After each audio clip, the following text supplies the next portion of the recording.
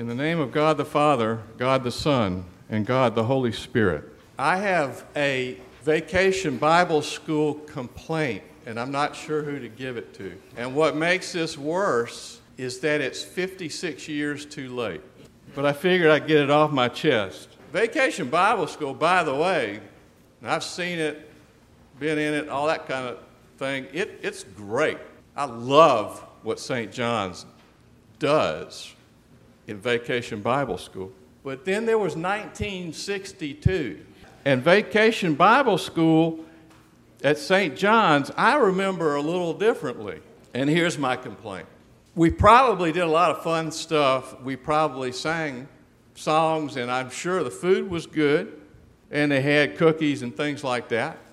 No problem. But the main craft of the week that we were supposed to complete in the week of Vacation Bible School, now there's the rub. I don't know if y'all know what burlap is. Usually sacks with grain and things like that and stuff that you carry around. Burlap is pretty heavy. Think of maybe a corded welcome mat at your house. But for some reason, our job and our craft that we were supposed to make that week to take home to our parents and show everybody, they gave us a piece of burlap and they gave us a couple of crayons. And we were supposed to write the 10 Commandments with crayon on a piece of burlap. I remember struggling that week. I pushed hard on that burlap, and other people did it. Somehow the girls did it. What is that? What is it? Anyway, I wish you had seen this piece of burlap that I brought home to my parents. It was scrawled, and I didn't get to, I think I got the commandment maybe number 5, maybe 4, but it really bothered me. One, that we had to do that, and then when they read it to us, I realized I was taking home basically a piece of junk. And I wasn't going to impress anybody. And I wanted to. I mean, I'm a real people pleaser type person, or I don't know, I guess we all kind of do that. I wanted to look good, and I was looking pretty bad, and I didn't like it. And I still don't like it 56 years to now. I didn't like the commandments either. It was tough for me to even walk in this church because I walked in and looked up there and said, "The Lord is in his holy temple. Let all the earth keep silence before him." And I wondered what I had done wrong. But I knew I was in trouble. But I really wasn't sure what for. The commandments. I wonder what you're like when you read the commandments. I'd like to see the look on your face when you read them. And another complaint while I'm complaining was they left off the first part. And I think this morning it's really the most important one for us to look at. If anybody gives you or tells you to tell them the 10 Commandments, I would guess that by and large you would start with, "Thou shalt have no other gods but me." But that's not how it starts. And that's crucial. Do you know how it starts? God speaking, and he says, "I'm the one that brought you out of Egypt. I'm the one that freed you from being slaves." Then he begins to command. Why? Because God does incredible stuff for people, and it's only on the basis of that he then asks them to do things. Did you notice in the Psalms the same thing? "I'm the Lord your God who brought you out of the land of Egypt. Open your mouth, I'll fill it." So the intent of these commandments, by the way, if you keep them, you wouldn't need locks on your doors. We wouldn't need a police force. We wouldn't need jails, prisons. But if you kept them, you'd keep them out of just sheer gratitude. Great gratitude for the Lord and what He did for you. But see, religion's aim and impulse kind of takes over, doesn't it? The religious impulse is everywhere because we are finally, fully, and desperately, all of us human beings are religious. It takes all kind of forms. The religious impulse expresses itself in all kinds of ways. And what is this impulse? Well, this impulse is that I know deep down inside something is wrong in this world and in me.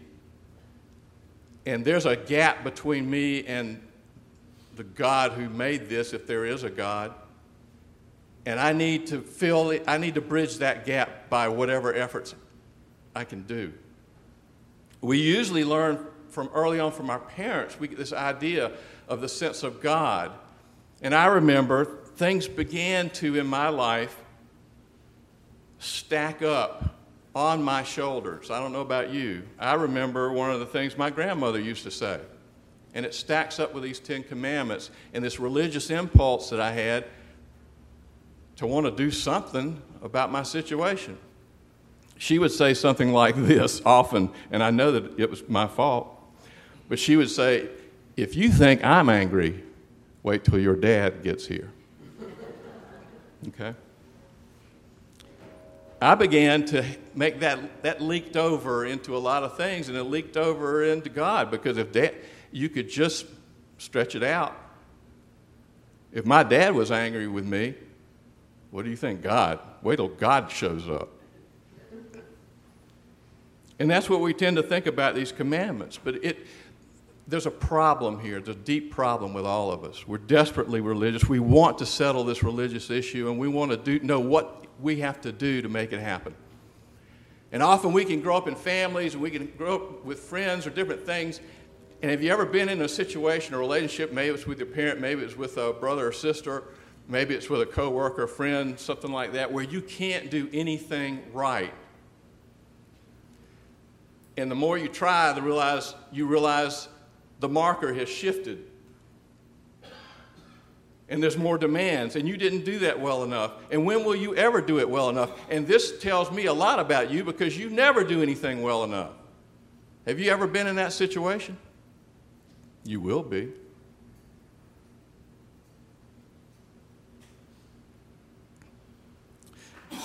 The Bible is right about us. We are desperately turned in on ourselves, twisted, self-centered. When I'm a little child growing up, the horizon depends on where I stand. As Archbishop Temple famously said it. And I need a new center. I need a new way of living outside of me, outside of my self-centeredness, outside of my twisted religious impulse to try to please and to do, and when will it ever be right? And it won't be. And that's why we have the gospel this morning. And that's why we have this account. It really happened. Jesus is walking through a field with his disciples, and they're plucking grain because they're hungry. And very well-meaning people come alongside and say, you've broken the law. You've broken the law of the Sabbath. You're doing something. You're not supposed to be doing something on the Sabbath. Why are you breaking the law? What is this? Well, one of the commandments, as you know, is remember the Sabbath, keep the Sabbath day. The problem is the religious impulse took over. And a group that was well-meaning and organized to help Israel get it right, the Pharisees, they basically had this religious impulse like you and I, and all they could think of when they saw the commandments, they forgot about the first part like you and I forget about. And they concentrated on the commandments themselves, and they said, you know, the reason that we've had such trouble and the reason when the law was given to us and everything, and we blew it, It's because we're not pure enough. We've got to be more and more pure. We've got to be purer than anybody on earth. And then God will see, and then God, maybe he will accept us, and then things will go right for us. And so they wanted a do-over. The Pharisees were the group that held sway in the day, and they wanted a do-over. They said, if we can get it right this time, if we cannot fail, if we can keep all the commandments and keep them to the very nth detail, if we can be pure enough, if we can be right enough, then God will accept us and come and do things that we want him to do. And in comes Jesus, and the fur starts to fly. It's almost like we've been airlifted into Mark at this point in the grain field. What has happened? Just before this, Jesus has healed a man who was paralyzed. But Jesus goes a step further. If that wasn't wonderful enough, he tells the man, your sins are forgiven. And the religious leaders can't believe what they've been hearing. They say, who can forgive sins but God alone? So who is this, and what is he saying about himself? And then this happens. And then what's going to happen next? On another Sabbath, Jesus walks in, and there's a man with a withered, shrunken hand, and Jesus restores that hand on the Sabbath. And they said, you are breaking the law again. Do you see what's happening? The religious impulse is taken over. And the Pharisees are trying to demand behavior, demand being pure, demand being holy. Because if you do it right enough, then God will accept you. But Jesus came to end all that. Jesus came to basically detonate that religious impulse, blow it up, and replace it with himself. What do I mean by that? Jesus said it. He says, I am the Lord of the Sabbath. And he called himself the Son of Man. Do you know where that comes from? The scriptures, Daniel. Daniel had a vision of this pre-existent human being that was equal with God, had the prerogatives of God, who was coming at the end of time to make all things right, to judge every person living or dead. That's who Jesus said he was. And he said, I am the Lord of the Sabbath. He could have said, think, I'm Lord over the Sabbath. I'm in control. You're not in control. He didn't do that. He said, I am Lord of the Sabbath. Jesus is basically saying, look, the Sabbath was made for you. You were once slaves. You had no rest. I want you to live in a world where you can rest from your labors, because that's what God did. Remember? Remember in Genesis, the account of creation? What did God do on the seventh day? He rested from his labors. Well, that confused me back in 1962. I thought, well, what, does God get tired? What does that mean? No, it doesn't mean that God got tired. It means this. Maybe it's a recipe. Maybe it's a meal that you're planning for a bunch of people. Maybe it's a project that you're doing. Maybe it's a craft that you're building. Maybe it could be all kinds of things. You do get to a point, finally, you work it and work it and work it, and if you want it to be done well, you get to a point where you almost want to mess with it, but then you step back. You say, no, I'm not going to mess with it anymore, because it's just the way it needs to be. And then you sort of, well, maybe not. Maybe I need to, nope. It's just the way it ought to be. There it is. And what do? You step back from it, because you're totally satisfied. God created the world, and he stepped back the seventh day, and he says, I'm totally satisfied with my work. Totally satisfied. And he had a deep rest. Not from being tired, but just overwhelmed with joy, seeing his radiant universe. He wants that rest for you and me. He gave us his law because we've fallen.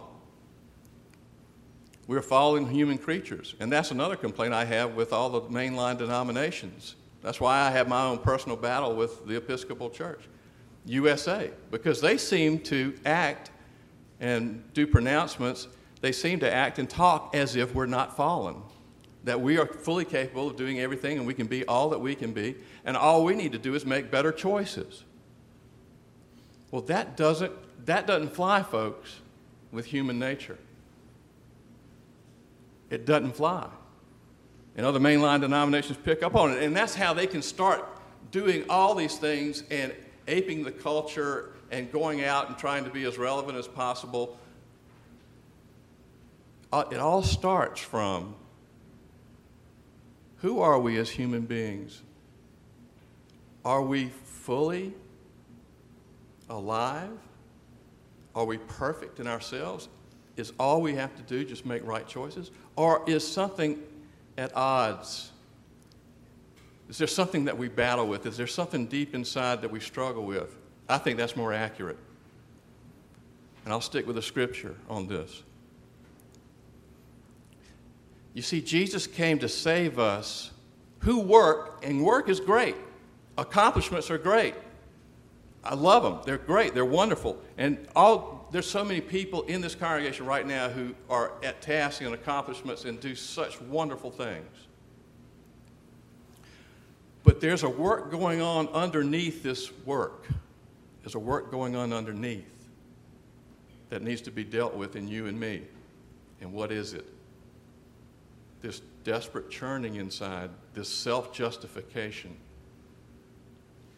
this wanting to be liked, this wanting to be loved, this wanting to count, to have a say, this wanting to be noticed, this desperation that we have to please or to punish people who get in our way.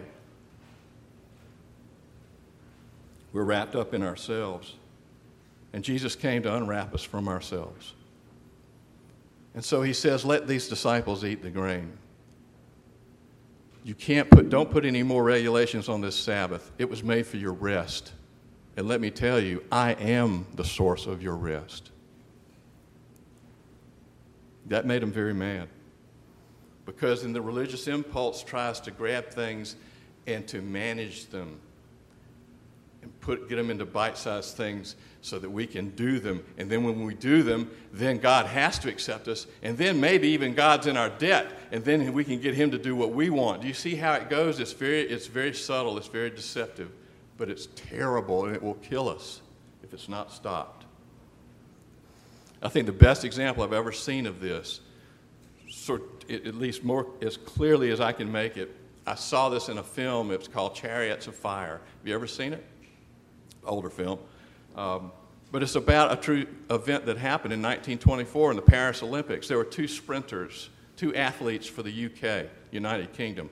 One, a Scotsman named Eric Liddell, who went on to be a missionary in China, died in China. He was fully, as much as I can see in a person, he was fully rested inside because he had a Savior who loved him and accepted him. And so when Eric would go and run, and when Eric would go and sprint and go through all these things, he was resting while he did it.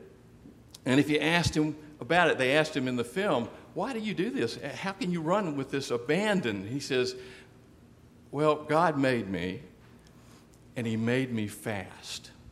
And when I run, I feel his pleasure. And you can see him in a dead sprint, furious sprint, but he's almost smiling as he's running. This is a man in a furious dead sprint, and at the same time, he's resting on the inside. Now, contrast this with his colleague, Harold Abrams,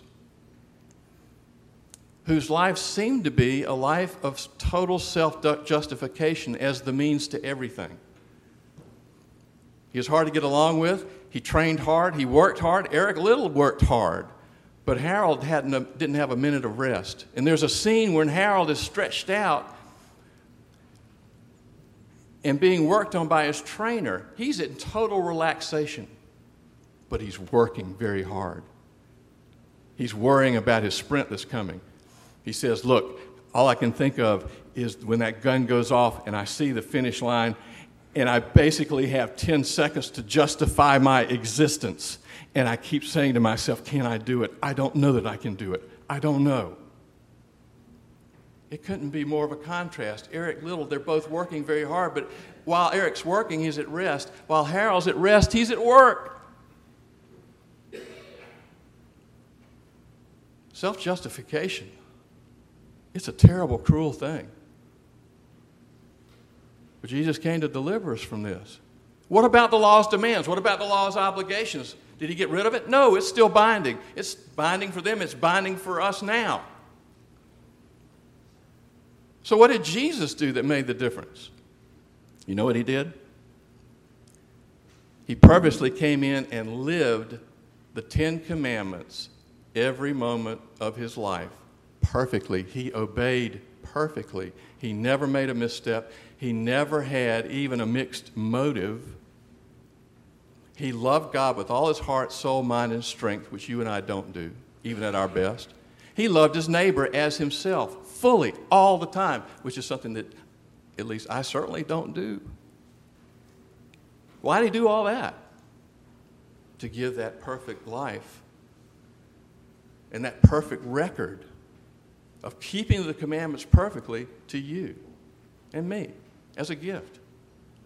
To satisfy all the requirements of the law, to fulfill the law in your place, in my place. It's as if in 1962, as I'm walking out dejected, looking down with my little piece of burlap, Jesus would walk up and he said, look, take this. Show them. Well, I didn't do it. It's okay. I did it. It's really good. Take it. In a sheer gift, I walked home with a glittering, glowing 10 Commandments on burlap, completely beautifully done and achieved. Of course, I would want to take credit, and he knew I would, but I would know who really did it. He did it in my place. He did it in your place. He wants you to have a deep rest, even in the midst of your work, because there's lots of work to be done. But he wants to deal with the work underneath your work that must be stopped. And the only way you can do that is by looking deeply into what Jesus accomplished on your behalf. You see, on the cross, Jesus is writhing in agony. He is totally restless. He is cosmically restless. And even in his life, he said, the Son of Man has no place to live his head. He lost sleep over you. He lost rest. He lost eternal rest over you and me.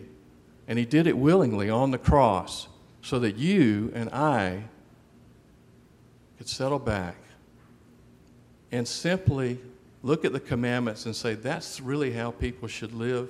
I want to do that. Just out of sheer gratitude. And you'll find yourself doing that more and more as you rest in him. The great reformer Martin Luther put it so well. He said, in the sense of self-justification, he said, God doesn't need your good works, which sounds shocking. But then Luther went on to say, but your neighbor does. And see, only a person who knows deep down inside that they are fully accepted, fully loved, that all their past, present, and future will not stop the love of God from holding them tight and secure. Only a person that's secure is selfless enough to go out and love neighbor as themselves. Have you ever thought about that? Only a person fully secure in who they are can go out and love.